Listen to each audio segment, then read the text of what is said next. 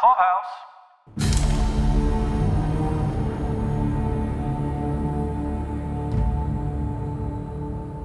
Welcome back to Escaping Gilead. This is Paul. This is Caroline. And tonight we're talking about episode 8 of the 4th season. This one was called Testimony.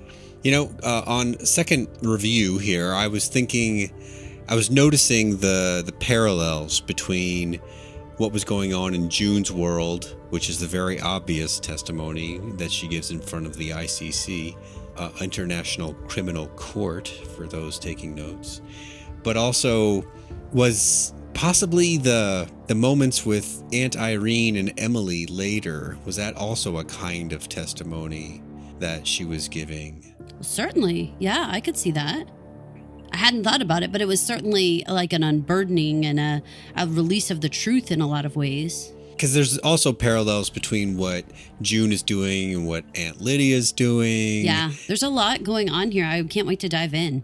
So, as I just mentioned, this is the episode where June gets to try to sock it to the Waterfords in the legal capacity by delivering testimony at what they called a confirmation of charges hearing.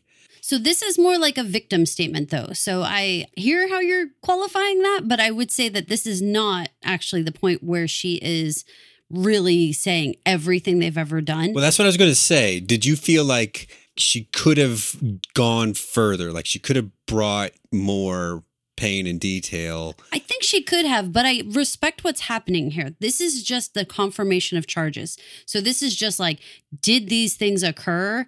And then, so she just gave it, I think, as simplistically as possible. Now, I think the details of it are important. And I do think that that's where the whole Luke portion, where there's this question mark of like, should he come and hear this or should he not? Once I realized what she told and what the reality really is, I felt like, okay, this is tricky, because now when he said, okay, now I know everything you've gone through, and it's like, oh, you do not. Yeah. You know? And so what I was feeling like is it's not important for Luke to necessarily come to this testimony, because the things that I would tell my significant other would be so much more detailed, and I would definitely be layering in all the things that were happening around it. You know, this happened this day, and then this person showed up, and but like I'd be telling the full picture. And this was much more clinical, but because it was more within the context of this statement. I also put a note in my notes that her delivery was rather clinical. And I wanted to ask you, I know, for instance, in our own personal life, whenever you have asked me to go and ask for one thing or another on our behalf, you will ask me to emote, which is something that I don't normally do if I can help it. And she held way back. What do you think about that? Do you think she could have emoted a little bit more to deliver a little bit more emphasis to certain things? Or do you think that was actually like out of place? No one needs a sobbing human or whatever in order to deliver the message she delivered today. I think that this wasn't the time and place. I think the way that they set this up visually, where the courtroom was so sterile and so solemn, there was this feeling of like, come in here, just say the facts. You will have your day in court, in theory, here, I hope. But until then, you need to just give us just the facts, as they always say on all those law dramas, right? What do they say? Just the facts, ma'am, just the facts. Like, that's all they want. They don't want the rest of this business right now.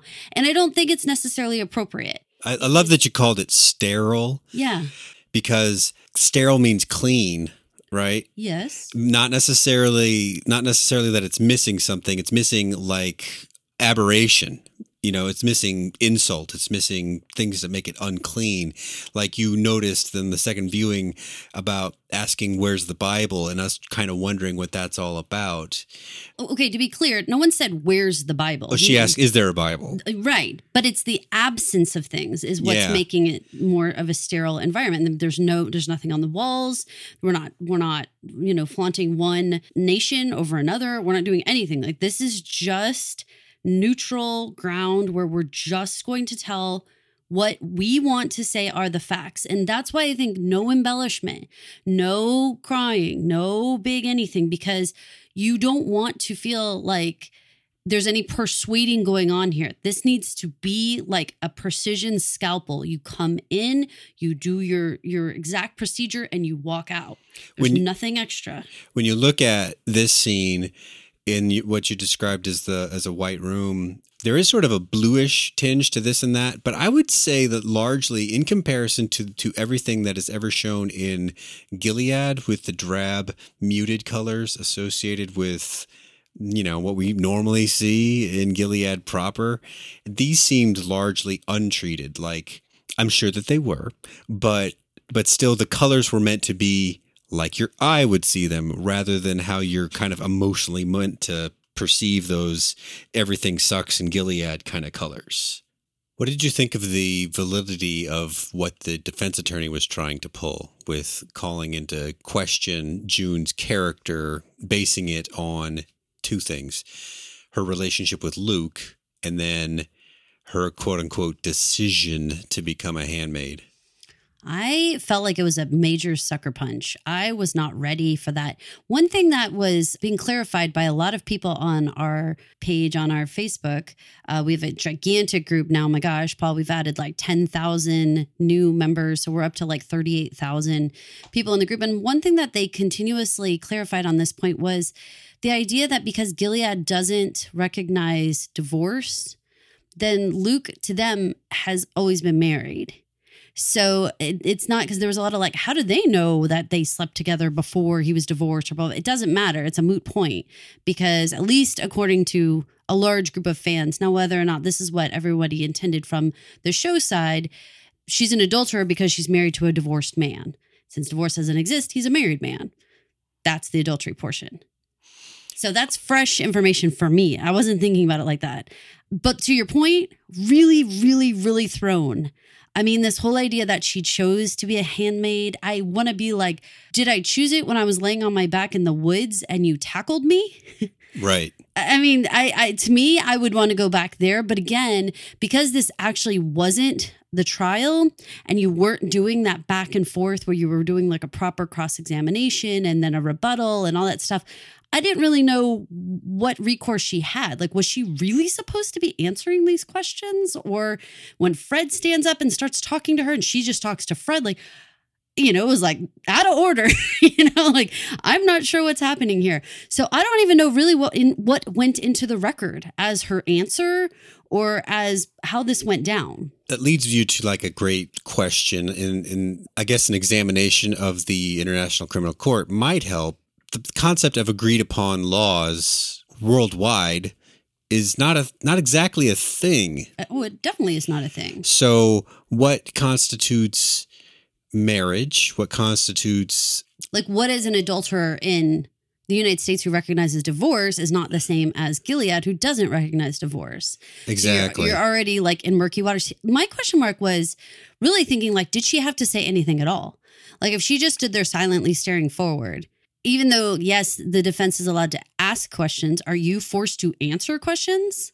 I don't know. And I don't know how much you had to say. I don't really know. It was a little unclear to me. I want to say that I feel like the theme for this entire episode is really like setting the table for a gigantic feast that's about to come in 9 and 10. I think that so many relationships, so many new relationships are being formed, and so many old ones have gotten really changed in major ways. So in this particular part, I feel like it was all designed to give us a heads up that this is not a slam dunk. Moving forward, I assume there will be a trial. The defense will have enough questions of June that this is not going to just be cut and dry. It's not, you did this, and so here's your punishment. It's going to be like, within the laws of Gilead, this was legal. And also, we don't recognize divorce. And also, we gave her this quote unquote choice and all these other parts that are like, it's going to be murkier than I think we were all like, when she was sitting in the support group and she's like, I look forward to this. Like, I can't wait. I'm not scared. I'm not worried. I don't think that anybody was thinking there was even going to be one negative thing said about June. And even just those couple little accusations was enough to be like, oh, Yeah. I might have wanted to just take 2 steps back and not be in this courtroom this day, because you're agreeing to testify against them. But what if in some insane situation you get brought up on international charges? Anything could happen here. The treatment of other countries toward Gilead's legitimacy has always been like a question mark that we've discussed on this podcast. And it reminds me of, I guess it's just a lack of my own sense of history, but the Taliban and how they took over Afghanistan without anyone's permission per se. They just did. And their legitimacy, other countries in the worldwide community didn't take quite so seriously, and they didn't feel so bad when they were routed out of there. Here's the thing that I will point to. They followed the rules about crossing the Gilead border when it came to the relief mission. True. Which says to me, they acknowledge the boundaries of Gilead, and they acknowledge the authority of Gilead to lie and give her, June, a badge and say she was Canadian. They didn't just say, we don't care, you're not a real country, we're taking her with us. Like, no, they obviously did acknowledge that Gilead is a country. So I don't know, from the international standpoint, again, I'm telling you, when Rita was like, I don't know, I don't want them to necessarily know I exist on the planet. I'm serious when I say that. Like, a big part of me would want to just leave the planet as far as the Waterfords were concerned, because I don't think they ever stop hunting me.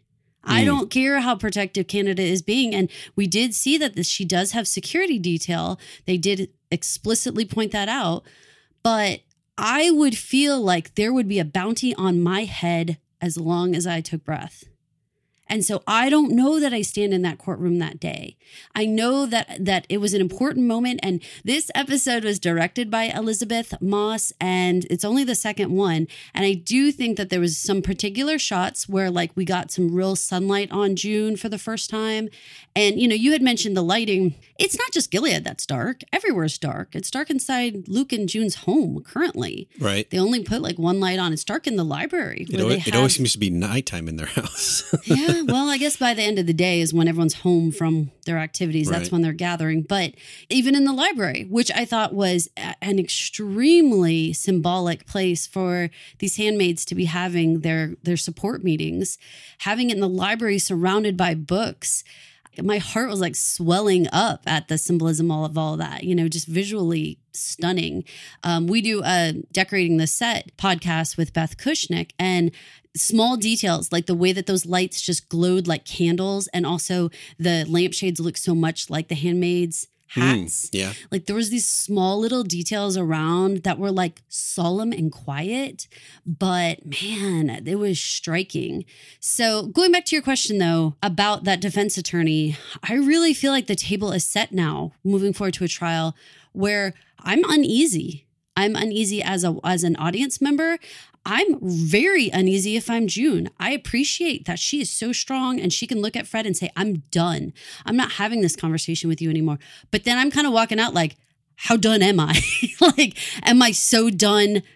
I'm moving to another land somewhere further away from the Waterfords. Like, I've argued with you enough to know that you would not be done after just like 1 second of arguing with that man. You also know me enough that my fear is real. And I have said since being on that boat, I would not let go of Luke's arm, and I would not be going places without my security detail. And I am not so naive as to think that my security detail, Nick and everybody else, can't be turned by someone else's head or by some amount of money. So I am never, ever going to feel safe surrounded by these people, ever. They bombed the Congress. How could it not still be somewhere in my head that they could bomb this courtroom building and snatch me again? I am the biggest egg on their face in the history of Gilead. And I don't think they let me just walk out on clouds. So how do you feel about an impending trial? Now, having had this back and forth, did you feel like, oh, they're going to easily fight back against this type of defense? I think that kind of stuff can be overcome. I took for granted, like you said, that the rest of the world looks at Gilead and is like, those are some backward fucks, but apparently not, given the whole episode taken as a whole. You can't do that. Well, and I don't know. I don't even know where you're getting that. The Mexican diplomats came to Gilead to learn more about what they're doing. Not in a you're backwards anything, in a you're doing something here that's working. So Well- I wouldn't be so fast to assume that you know what's going on in, say, Europe or China. Fred's words found purchase They where sure did. he didn't even really expect them to. He said, yep, protesters are out there. He didn't know that they were out there for them. Supporters, not protesters. Well, no, when he hadn't Supporters seen even. them yet. No, I know. But in reality, they were not protesting so much as supporting them. And to see Serena and Fred's faces when they walk out and they have the realization that, oh my gosh, we have supporters, and the narcissism. You could see their bodies reinvigorated with like, yeah, we are right. Like they had been deflated, Serena especially. She was raising her baby alone, happy somewhere in a free country, certainly not Gilead, and away from Fred Waterford. That was like a foregone conclusion, right? But when she walks out there and she sees them saying, Serena Joy, praise be, all that stuff, suddenly that swelling of like all the business that drove her forward to start Gilead and all the book writing and everything, you saw it. Like, I mean, you watched the woman inflate, like they plugged in one of those like happy, wacky, inflatable men. Like you watched her fill up, and the two of them were like standing 10 feet tall all of a sudden. Were you surprised that there were people out there saying, free the Waterfords, y'all are the best, you're doing the right thing, we love you?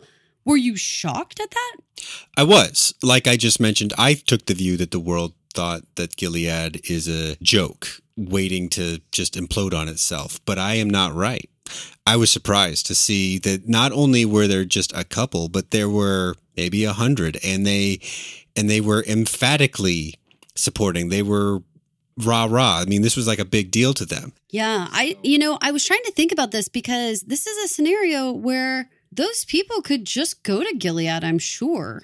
That's interesting. So then it's sort of like, what are you doing? There were women in the crowd. Plenty. They zoomed in mostly on women. And I was like, wait a minute, ladies, like, why are you even here? What it made me think about is this whole other group of people. Remember the Saturday Night Live skit when it's like, you don't know anything about this. Don't weigh in on this. Okay. And then the people were kind of like behind these Jeopardy things, and he would like read a statement and then they couldn't help themselves. They'd be like, I have an opinion on it. Right. Should you weigh in? And it's like, yes, I should, because I have a ponytail or whatever. There was different things. McConaughey was on that one. But there's something about it that made me feel like these people aren't going to Gilead. They aren't taking the first bus across the border. They aren't volunteering to be handmaids. But it's like they have to have an opinion on the matter. And there's also this group of people in our world that has to be this like tiny little minority voice where you're like, what are you talking about? It's like they have to pick the contrary opinion of whatever the majority people are sort of like, I don't know, you guys. Right. But it's like they have to be like devil's advocate or something. They have to find this little nugget where they're like, yeah, but have you looked at it this way? And you're like, yeah, but if you twist every fact, I mean, I guess you could get there.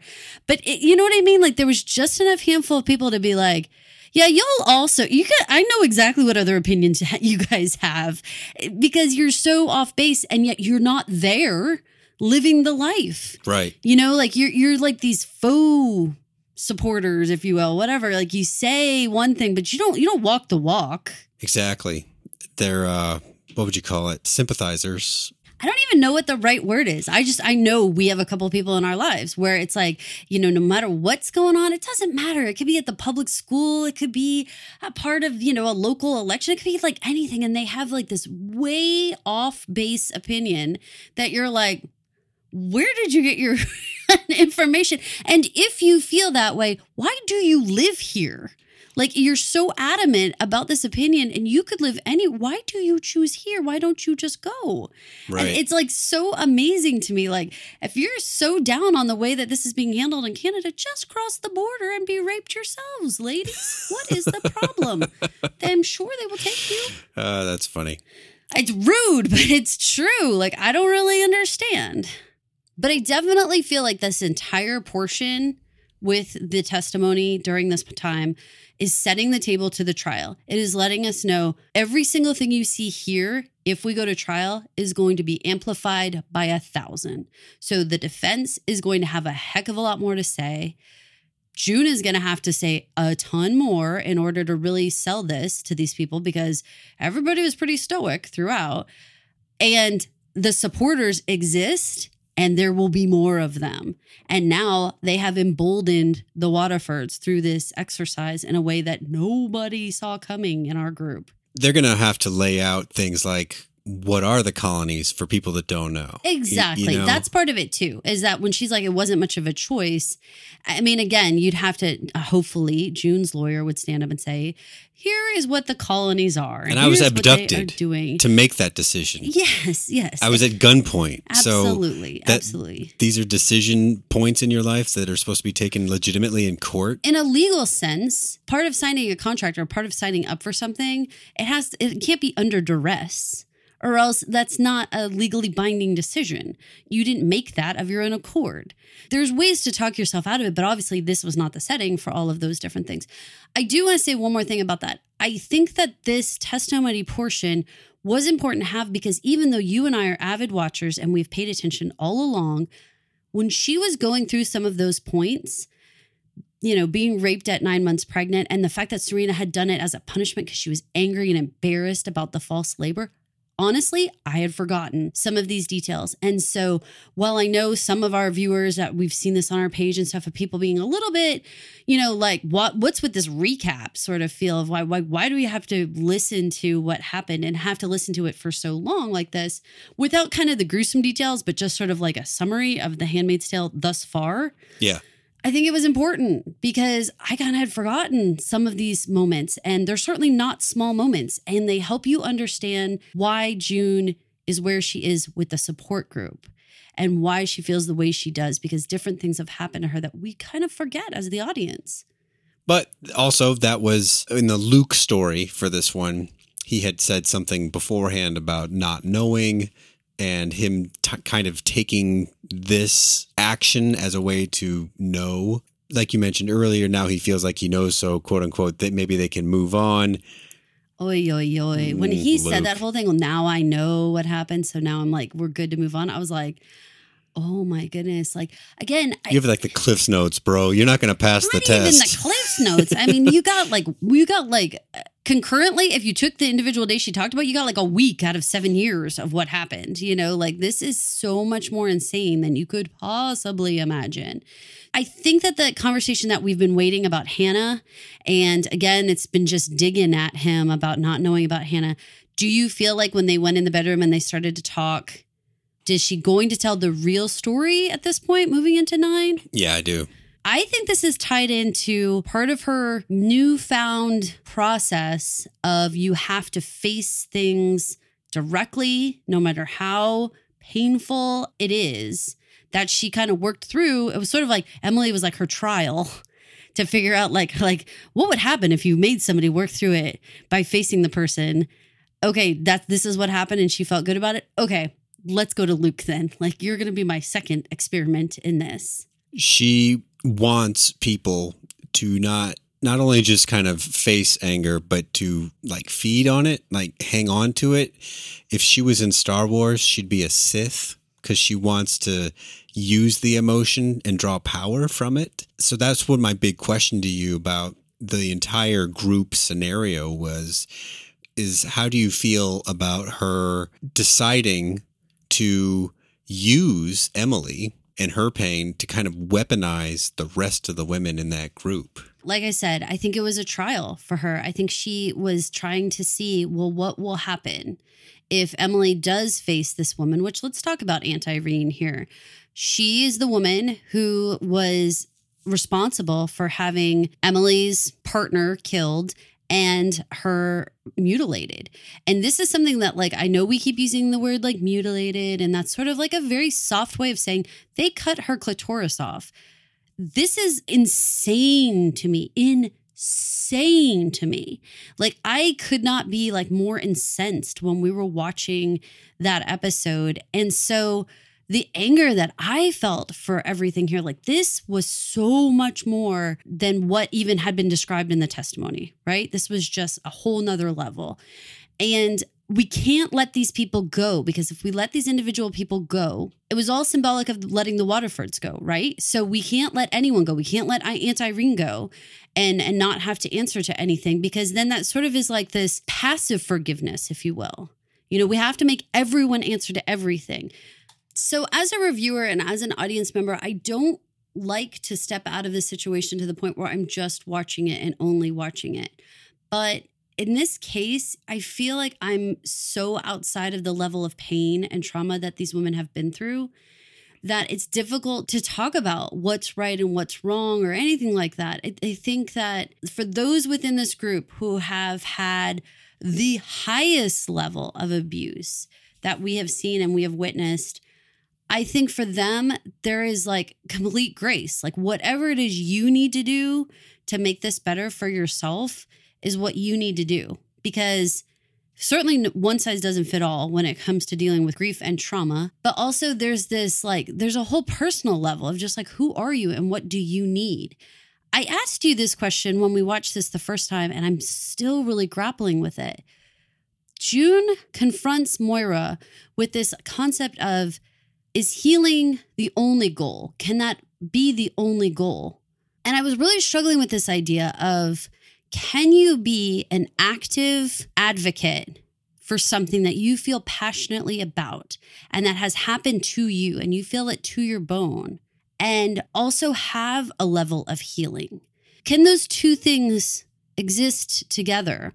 Or is it like, by definition, if you're healing or healed, then somehow have you had to let go of wanting to use that anger, or like, you know, you're kind of trying to categorize them like, oh, well, you're a Sith now, or well, maybe not. Maybe it's like, what can there be a good anger?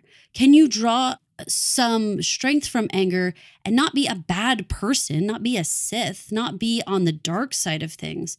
Can you be an advocate and draw on that passion, but somehow mentally and emotionally be on the path to healing? Can those things live together? And I've been struggling with this idea. Like you said, drawing from the passion, okay, but feeding on the anger and sort of nurturing that to stay angry like that. How do you feel?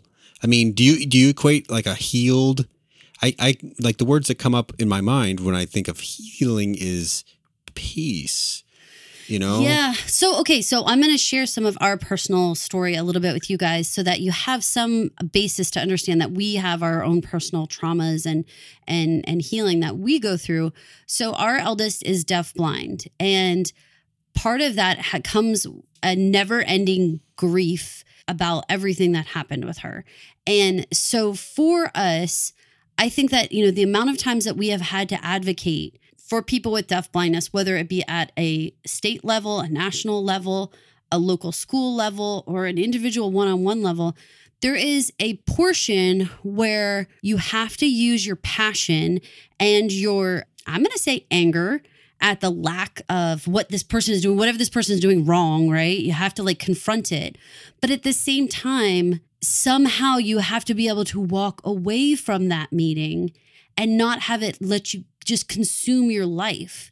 Because at the end of the day, we would still have 3 babies to come home to. I couldn't come home in a rage and be raging out for the rest of my life. Like, I couldn't do that, but I still had to be a strong, angry advocate and still be effective in those moments. But I had to have the compassionate, healed, quieter side for the rest of my life, you know, to actually be able to handle everything.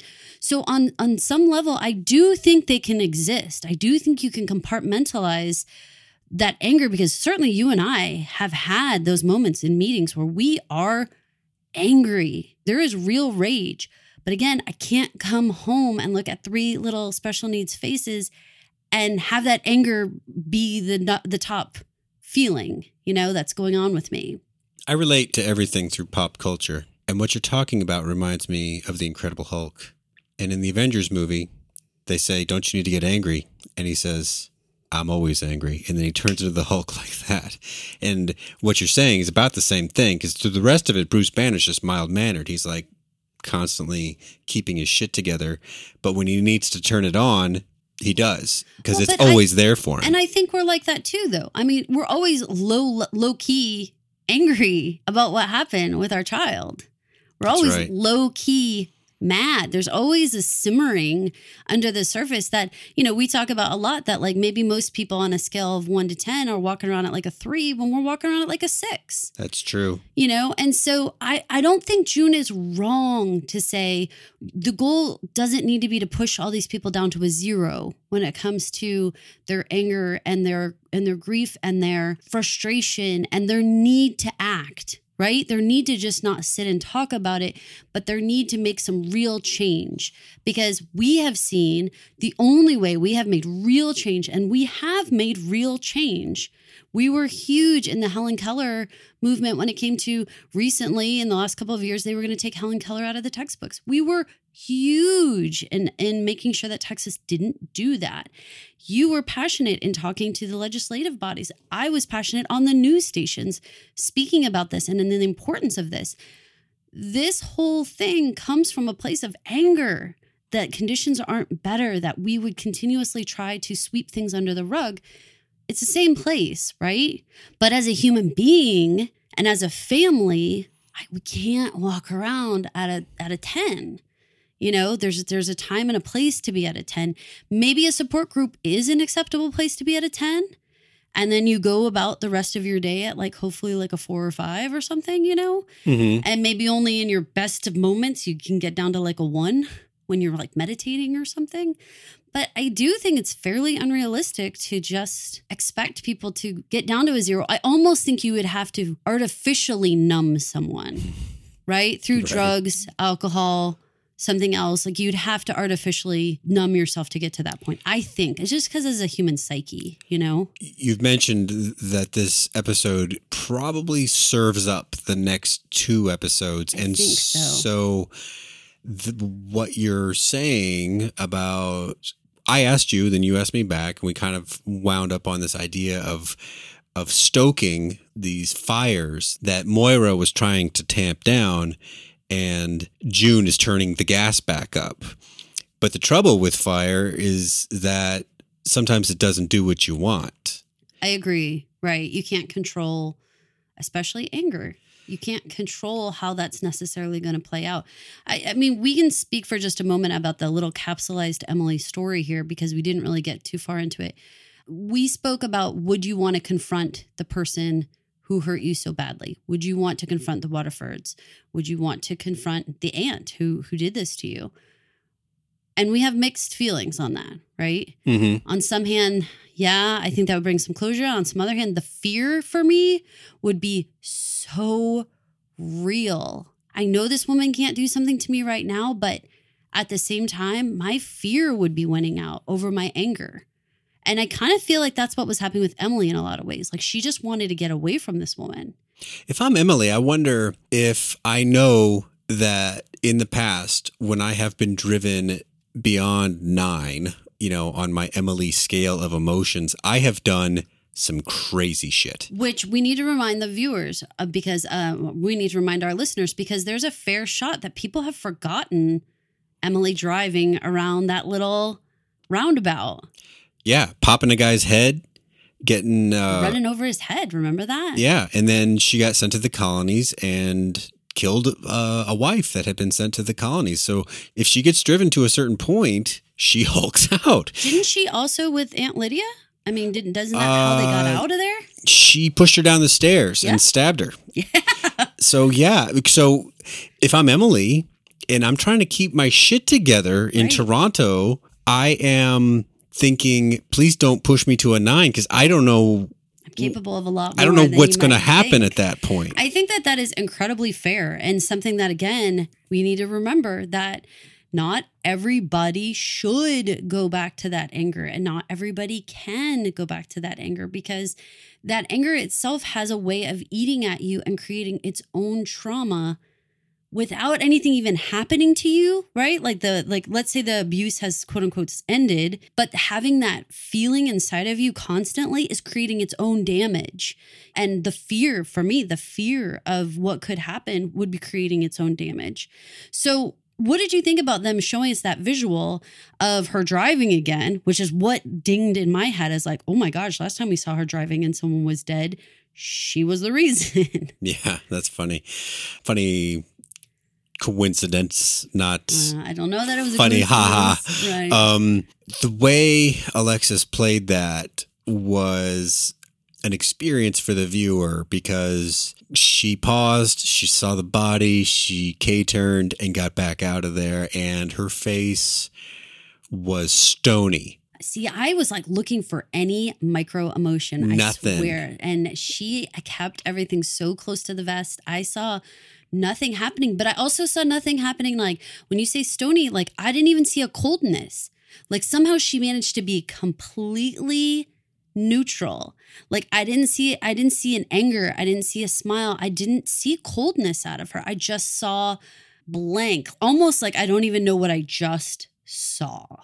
So just pure processing then, not even I didn't assessing right then. Just I didn't see it. I saw pure like watching a human just taking in information. That is all that I really saw in that moment. Now, what I think it progresses to, obviously, she answers to it. She gives words to it, and she says, "I hope I'm the reason why she did it. You know, I feel amazing. I'm completely satisfied with the outcome of this whole thing."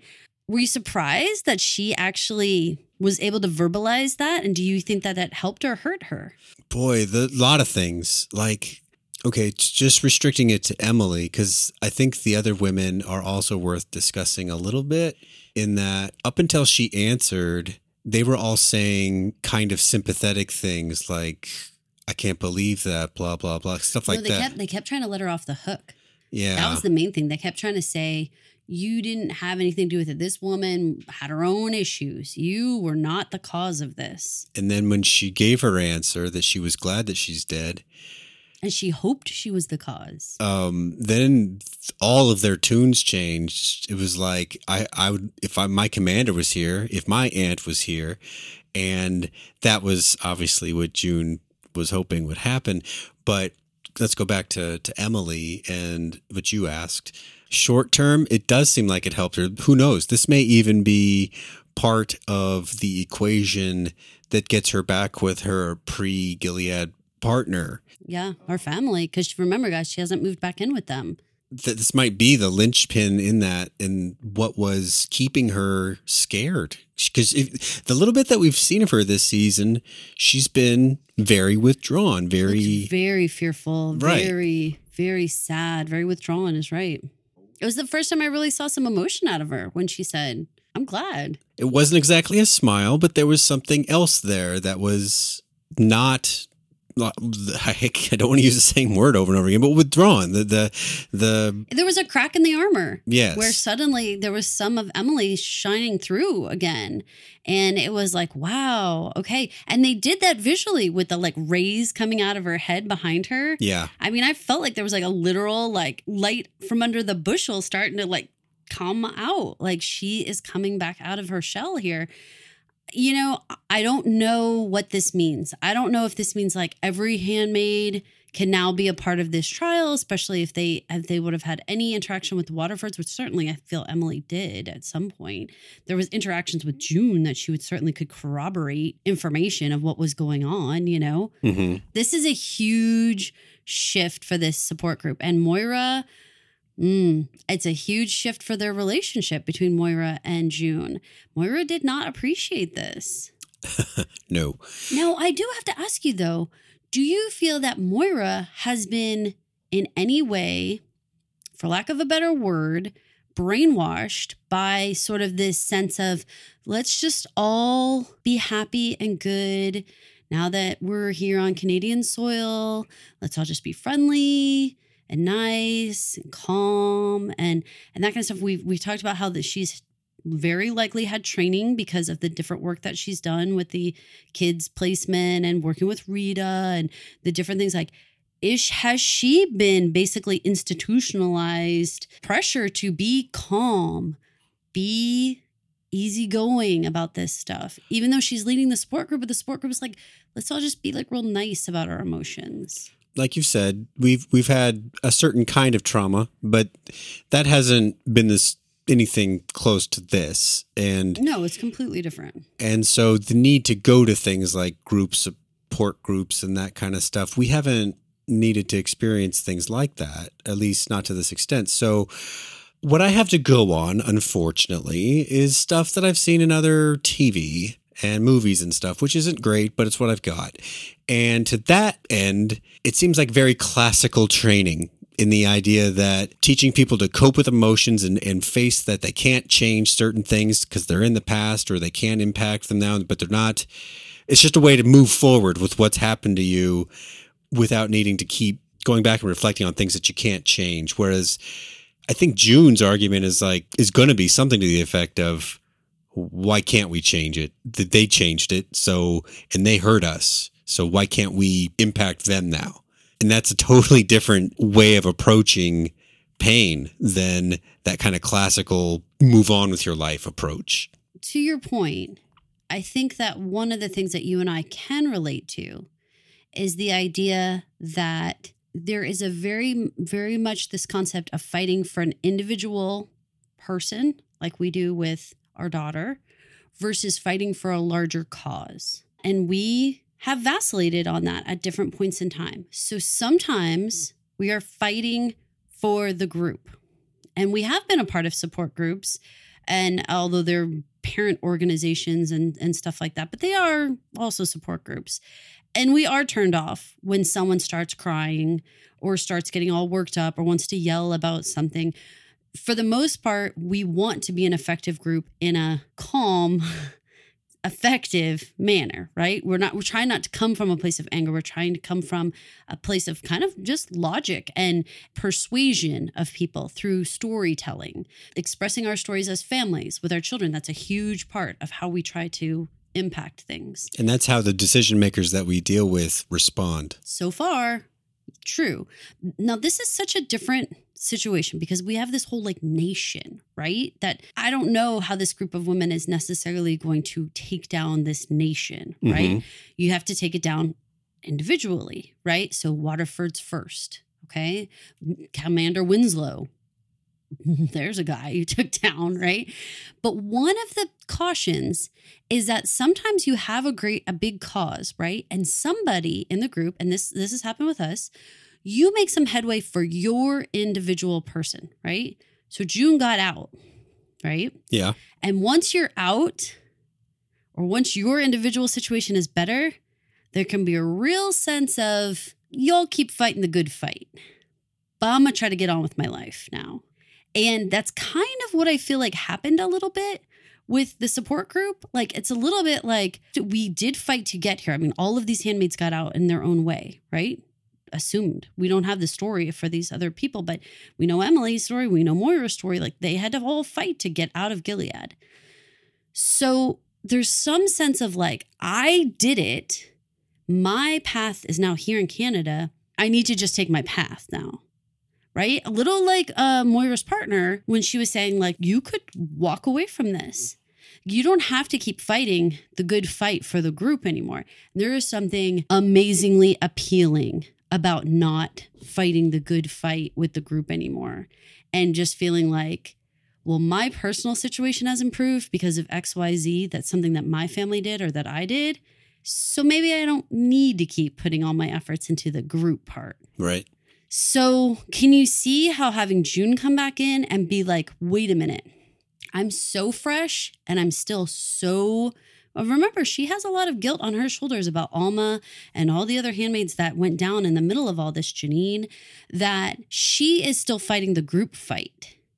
So I see this as two different just approaches where it's individually you kind of have to deal with yourself. But when you get the army, the whole they shouldn't have given us uniforms if they didn't want us to be an army. Right. That's a different level of power and a different level of commitment, I guess. You have to stay at this higher level of engagement with the cause than you do if you kind of just make it individually better. If you're just Rita drinking your Diet Coke and eating your sushi in the sunshine, you don't have to revisit what happened to you. See where I'm getting at? Yeah. So I think that Moira has just been trying to follow her individual path. And while she can help the other ladies by trying to sort of be like, let's just keep things cool enough that you can kind of continue on your day-to-day life. But June's there to remind them of the larger cause. So don't look bad. I don't look down on any of it. I don't think that any of it's wrong. The group movement is so important, but the individual healing is so important too. So I hope that these two, I mean, this is the big table setting for are Moira and June going to be butting heads for 9 and 10? Are they going to completely go awry here? Yeah, I think that they are going to not be on the same page for the time being. I think ultimately they all want kind of the same thing, versions of the same thing. I don't think that some people want to take on the entire nation of Gilead. I think some people want to be okay, just them. And I don't mean that like despite the other people or in any way, like, but I think they can't take on that fight. That fight is too big. It's a nation that has taken out the entire United States. Our support group doesn't want to take on that nation. Like, it's too big. It's too much of a burden on our nightly soul. Like, we want to be able to go to bed at night, and I want to be able to open my eyes in the morning. I mean, look at the aunt. Like, she couldn't take what happened and couldn't take, like, individually, she couldn't move on. So there is a real danger in not moving on, right? Not that that woman deserved to move on, but you get what I'm saying, right? Mm-hmm. You stay in that place and you can't move on. What could happen to you? You know who needs to move on? Us, to Lydia and Lawrence. Is Lydia out of step with current Gilead anting? Is that her deal? Or is she feeling, I don't know, that she's lost either power or stature, even though she was reinstated and she needed to re-exert herself in order to get that back? What do you think drove her to treat that handmaid the way that she did? I think it is that she was thinking about like the first generation of handmaids and the fact that she was a part of a group where you were having to like break their spirits. And as Lawrence was very clear, this generation of handmaids have grown up in Gilead. They completely understand their role and they're being submissive. Like, there's no reason to try to like beat Gilead into them. We're not doing it that way. You could tell by the other aunts too, that they were like, what is this? You know, this is like a kinder, gentler Gilead. No, it's not. It's what happens when you've grown up in a certain way of life and you don't know any better and you don't think to question the system anymore. So she is kind of a relic from when they needed to beat it into them. Lawrence said as much. He said, these girls have grown up in Gilead. We're not going to do this. I'm not going to have any more of these types of reports. I mean, especially aunt-on-aunt violence, Paul. I mean, that was like, are you kidding me? But here's the thing. Old Aunt Ruth, she has been thumbing her nose at Lydia for a couple episodes now. Yeah. You know, when she was like, this is your time to take a break, Lydia, all that. Remember on the treadmill day? Oh, yeah. Yeah, she was quick to be like, you need to be put out to pasture. So there is that kind of sense of like, you're too old, you're like old school, blah, blah, blah, to this whole thing. I think it was a shock to Lydia to turn around and see all these faces be horrified by violence. That is not something that she has dealt with anytime, including, remember being in people's homes and just like shocking, June and stuff. Like, she is not accustomed to anything but pats on the back for that type of behavior.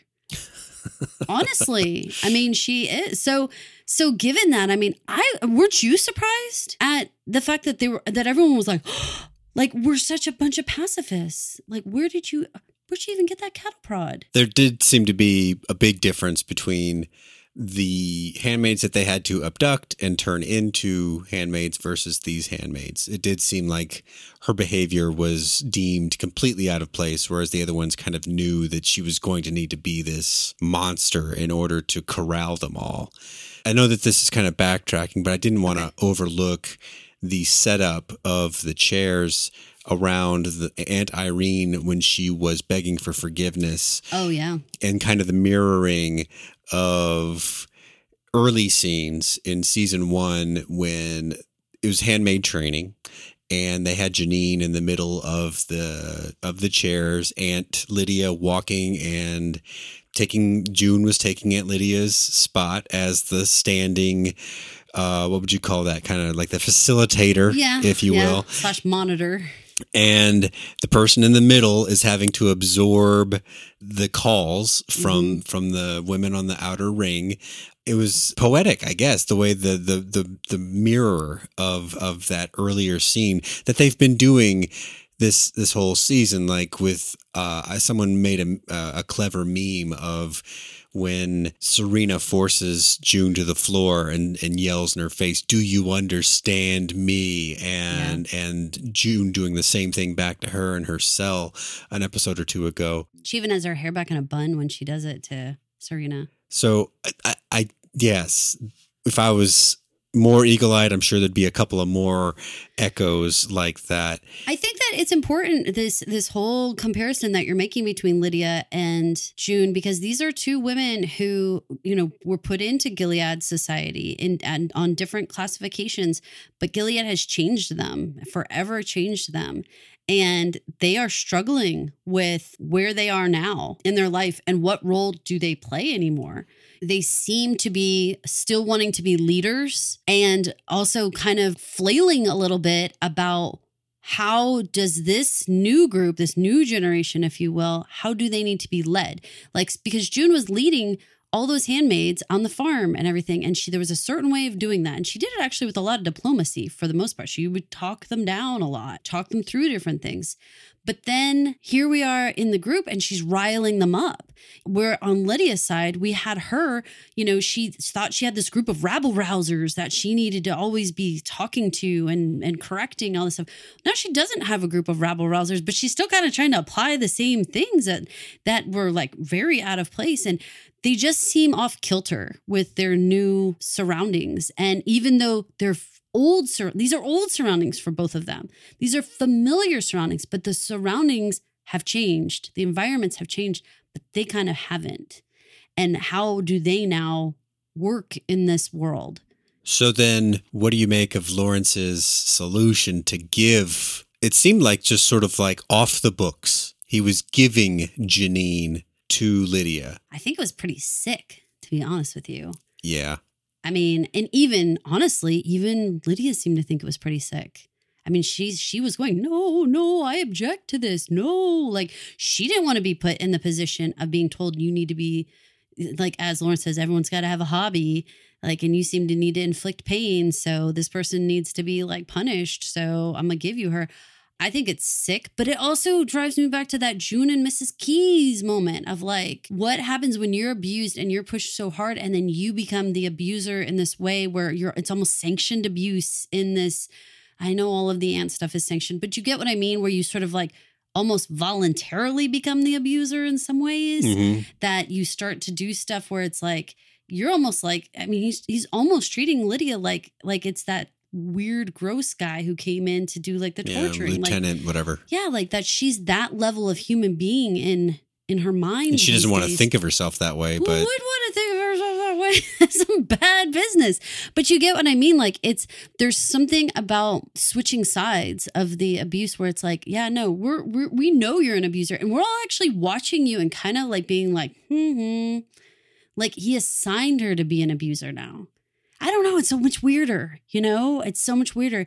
But Lydia, master manipulator, her sharp tongue with Janine, my God, Paul, oh, June left you. You were too much trouble. I mean, she just went right to work on the emotional abuse. The first time I watched that, I put in my notes that it didn't work. But the second time I watched it, I wasn't as sold.